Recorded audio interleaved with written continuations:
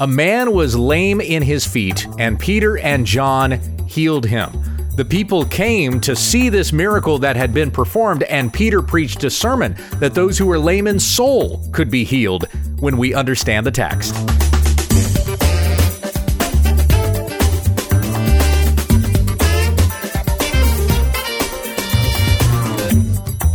This is When We Understand the Text, studying God's Word to reach all the riches of full assurance in Christ. Find all our videos online at www.utt.com, as well as links to follow us on Facebook and Twitter. Here's your teacher, Pastor Gabe Hughes. Thank you, Becky. We come back to our study of the book of Acts, chapter 3. Yesterday, we saw Peter and John perform a miracle, healing the lame man at the beautiful gate of Jerusalem. Today, we're going to hear Peter's sermon to the crowd that was attracted by this miraculous sight. Verse 11, while the previously lame man clung to Peter and John, all the people, utterly astounded, ran together to them in the portico called Solomon's. And when Peter saw it, he addressed the people, "Men of Israel, why do you wonder at this? Or why do you stare at us as though by our own power or piety we have made him walk? The God of Abraham, the God of Isaac, and the God of Jacob, the God of our fathers, glorified his servant Jesus, whom you delivered over and denied in the presence of Pilate when he had decided to release him. But you denied the holy and righteous one and asked for a murderer to be granted to you. And you killed the author of life, whom God raised from the dead. To this we are witnesses. And his name, by faith in his name, has made this man strong, whom you see and know. And the faith that is through Jesus has given the man this perfect health in the presence of you all. And now, brothers, I know that you acted in ignorance, as did also your rulers. But what God foretold by the mouth of all the prophets that his Christ would suffer, he thus fulfilled.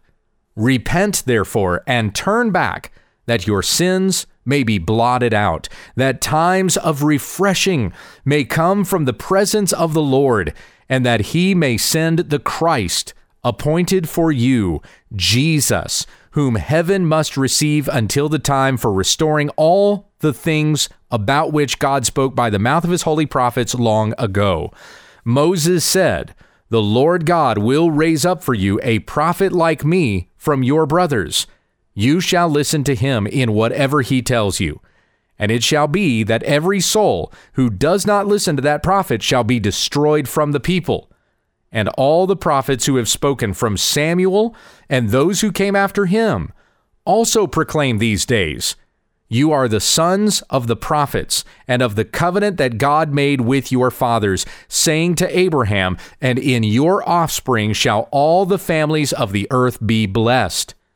God, having raised up his servant, sent him to you first to bless you by turning every one of you from your wickedness. Amen. What a great sermon. All right, so if we come back to verse 11 here, the man who had previously been lame, whom Peter and John had healed, he is clinging to Peter and John. Of course, he's got new friends now. Everybody else was just passing me by. At best, I would get somebody to kind of barely make eye contact with me and give me alms, silver or gold, or maybe some food to eat or something like that. It was the best that this guy could do.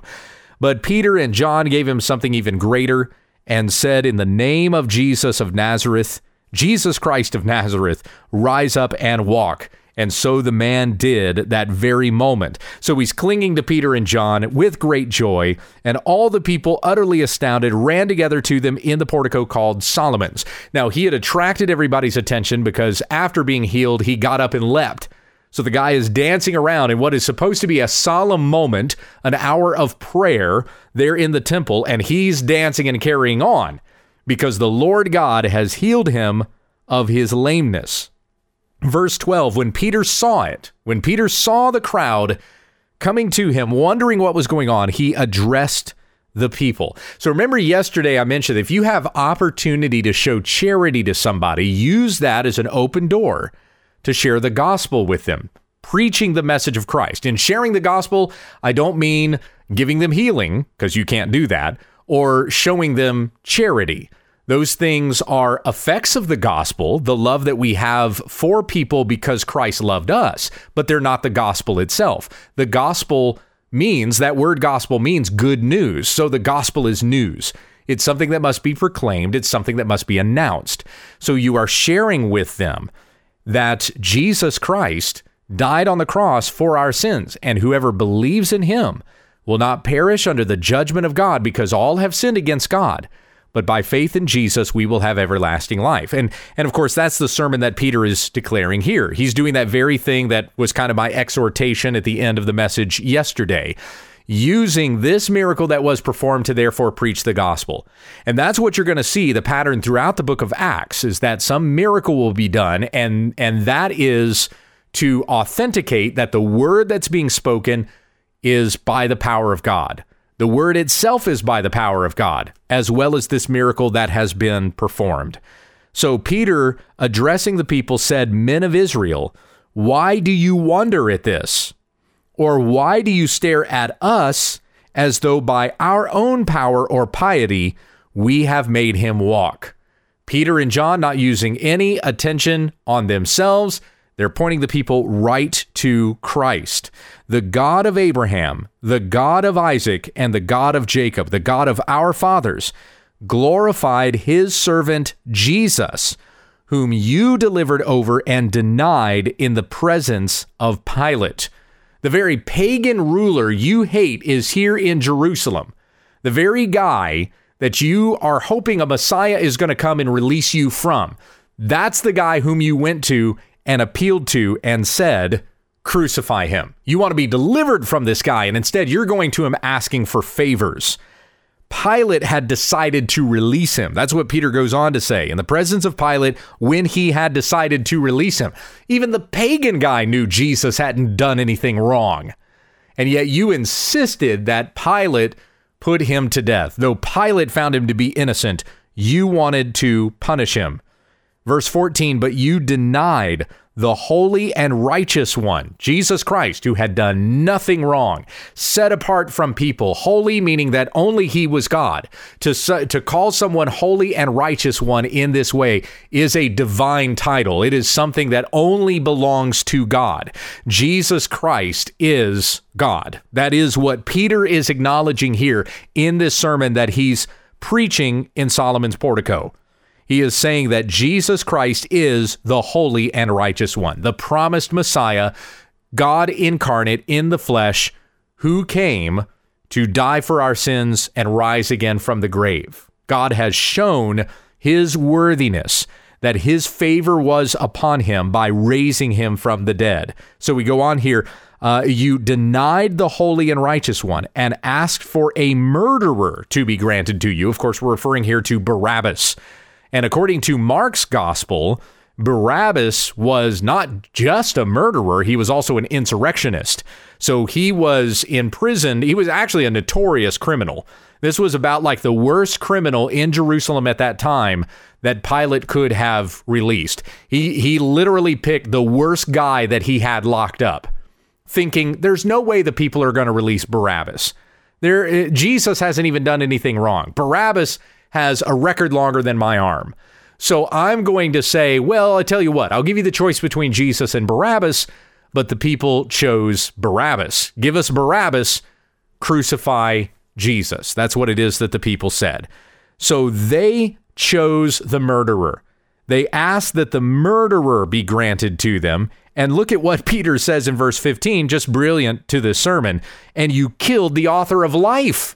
You asked for a murderer. You killed the author of life. And this is also a statement proclaiming that Christ was there at the beginning of creation when God created all things, whom, of course, now, of course, we know that Jesus created all things. John 1:1, all things were created through him. In the beginning was the Word was with God, and the Word was God, and all things were made through him. Nothing was made that has not been made, except that which was made by Christ. The Apostle Paul talks about this in Colossians chapter 1, and it's mentioned in Hebrews 1 as well. So Jesus is the creator of all things, and he is also the Redeemer of all things being reconciled to God through the person and work of Jesus Christ. And so he being the author of life, who created it and who is redeeming it, whom God raised from the dead, showing that he is the author of life, when not even death could hold him down, shows that Christ himself had the power over death. Therefore, he is the giver of life. He is the one who has life in his hands. God raised him from the dead, and to this we are witnesses, Peter said. We saw this. We can testify. You put him to death. You asked for the murderer. You hung Jesus on the cross. You buried him in a tomb. And generally speaking, it was Joseph of Arimathea and those who were with him who prepared Jesus' body, put him in the tomb. But God raised him from the dead, and we are witnesses to this. There are hundreds of witnesses to the resurrection of Christ. And remember, this is just weeks from when Christ was raised from the dead. It was just, like a couple of months ago or something like that. So verse 16, and his name, by faith in his name, has made this man strong, whom you see and know. And the faith that is through Jesus has given this man this perfect health in the presence of you all. Now, that's not necessarily saying that this man believed in Jesus and therefore he was healed, because we understand that faith is something that is given to us by God. We are not the author of our faith. Jesus is the author of our faith. Hebrews 12:2, the author and the perfecter of our faith. He gave us our faith, and he is growing us in our faith. Faith is a gift from God. It is given to us by God. We don't concentrate hard enough and then boom, we have faith. It is something that God gives to us by his grace. Ephesians 2:8, for by grace you have been saved through faith, and this is not your own doing. It is the gift of God. We have nothing to do with the grace that is given to us, the salvation that is given to us, or the faith that is given to us. Faith is not our work, folks, and you will not find that anywhere in the scriptures. Faith is granted by God. Even repentance is granted by God. 2 Timothy 2:25. God may perhaps grant them repentance leading to a knowledge of the truth. We're going to see that come up twice in the book of Acts as well, referring once to Israel, God having granted them repentance, and referring another time to the Gentiles, God granting them repentance. Even repentance is a gift from God. So by saying that this man was healed by faith, that doesn't mean that he believed in the name of Jesus and was therefore healed, but rather the faith that God gave, that Peter and John certainly had, and that this man now has, because it was granted to him by God to receive not only healing in his body, but healing in his soul. If you can remember back to, this would have been about a year ago now, but our study in the book of John chapter 5, where you had the lame man at the pool of Bethesda and Jesus healed him, told him to get up, take up his mat and walk. And he did. In obedience to the command of Christ, he got up and walked and he was healed. The man had no idea who Jesus was. So he did not have faith in him, since he didn't know who he was, but it was granted to him by God to be healed.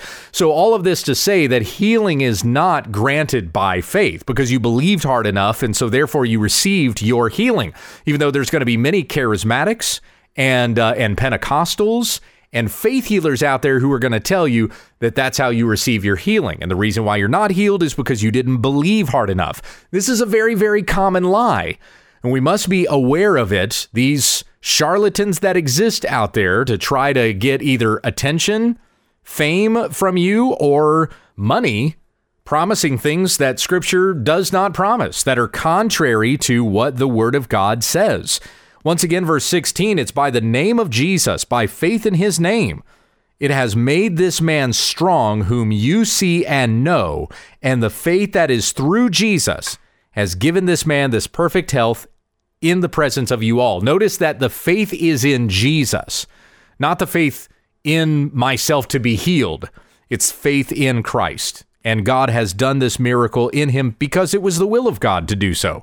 Verse 17, and now, brothers, I know that you acted in ignorance, as did also your rulers. Peter would later write in his first epistle, First Peter was what I was about to say there. 1 Peter 1:14, as obedient children, do not be conformed to the passions of your former ignorance. And the Apostle Paul in his testimony also talked about how he was formerly ignorant, and yet God saved him. Acts 17:30, when we get to the sermon at Mars Hill or at the Areopagus, Paul says the times of ignorance God overlooked, but now he commands all people everywhere to repent. And there he's preaching to Gentiles. Peter is preaching here to the Jews who should have known better. And yet, by the grace of God, it's being said of them that they acted in ignorance, and God is granting them that opportunity to repent of their sin and believe in Jesus through this gospel sermon that's being preached. You acted in ignorance, so did your rulers, but what God foretold by the mouth of all the prophets that his Christ would suffer, he thus fulfilled.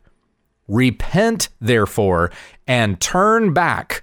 That's what repentance means. It means to turn around. Stop going in the direction that you're going, which is going to lead to your destruction. Instead, turn around and follow Christ. Repent and believe means that you're going to turn from something to something. Repent, you're turning from something, your sin, your unbelief, your rebellion against God. And believe means you're turning to something, to Jesus Christ, who will forgive you of your sins and unite you with God the Father, saved from his judgment. Repent, therefore, and turn back that your sins may be blotted out, that times of refreshing may come from the presence of the Lord, and that he may send the Christ appointed for you, Jesus. It's in Romans 3, verse 25, where the Apostle Paul says that the mercy of God was to show God's righteousness because in his divine forbearance, he had passed over former sins. It was to show his righteousness at the present time so that he might be just and the justifier of the one who has faith in Jesus.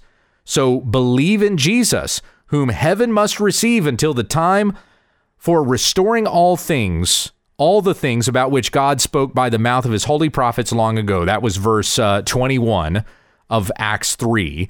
Verse 22, Moses said, the Lord God will raise up for you a prophet like me from your brothers. You shall listen to him in whatever he tells you. That is in Deuteronomy 18:18. And you probably hear that referenced every once in a while. I've referenced it before. But where Moses says, a prophet is going to rise up from among you who is like me, listen to him. How do we know that he was referring to Jesus there?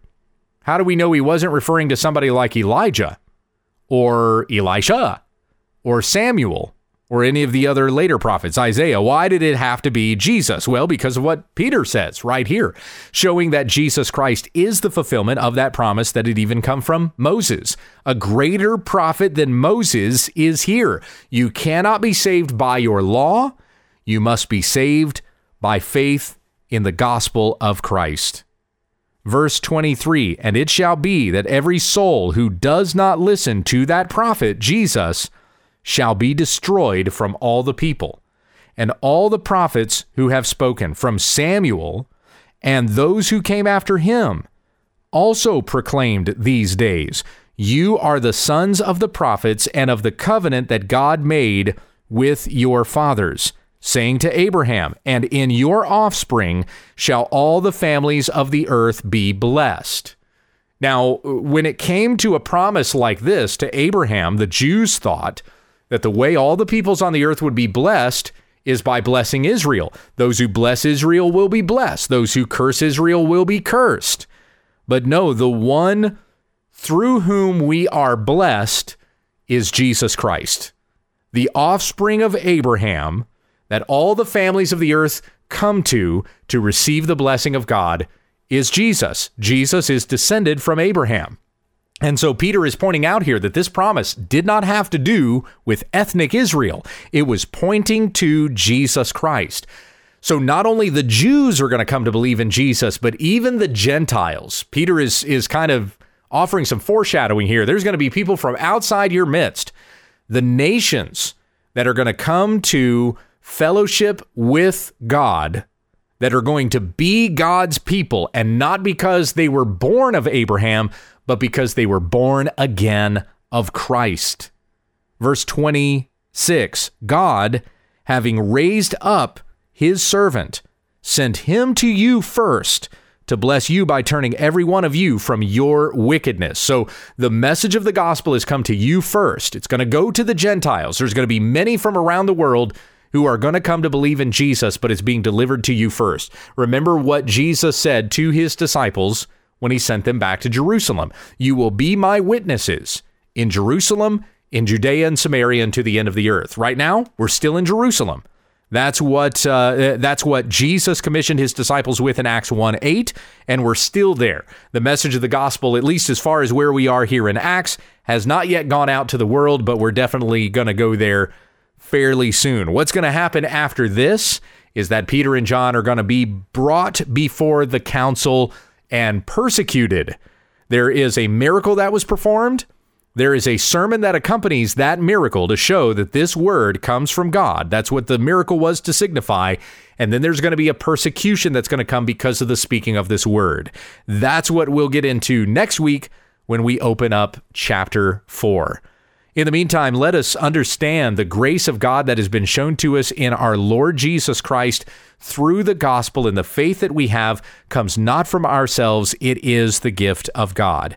Many others are meant to come into the family of God through the preaching of this word, so we must share it with others, that by faith in the gospel, they would turn from their sin and believe in Jesus Christ and live just as Peter preached for the people to do here in Solomon's portico. Let's close with prayer. Our Heavenly Father, we thank you for the grace that you show us daily through the author of life, our Lord Jesus Christ, the holy and righteous one. And we are being made holy. We who believe in him and follow him, growing in righteousness day by day. So give us a day in which we might have opportunity to exercise our faith against any obstacles or trials that come our way, and share our faith with somebody else, that they too may turn from their sin and live.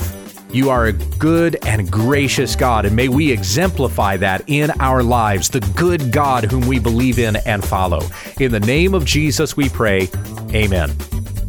You've been listening to When We Understand the Text with Pastor Gabe Hughes. Monday, Tuesday, and Wednesday, Gabe will be going through a New Testament study. Then on Thursday, we look at an Old Testament book. On Friday, we take questions from the listeners and viewers. Tomorrow, we'll pick up on an Old Testament study when we understand the text.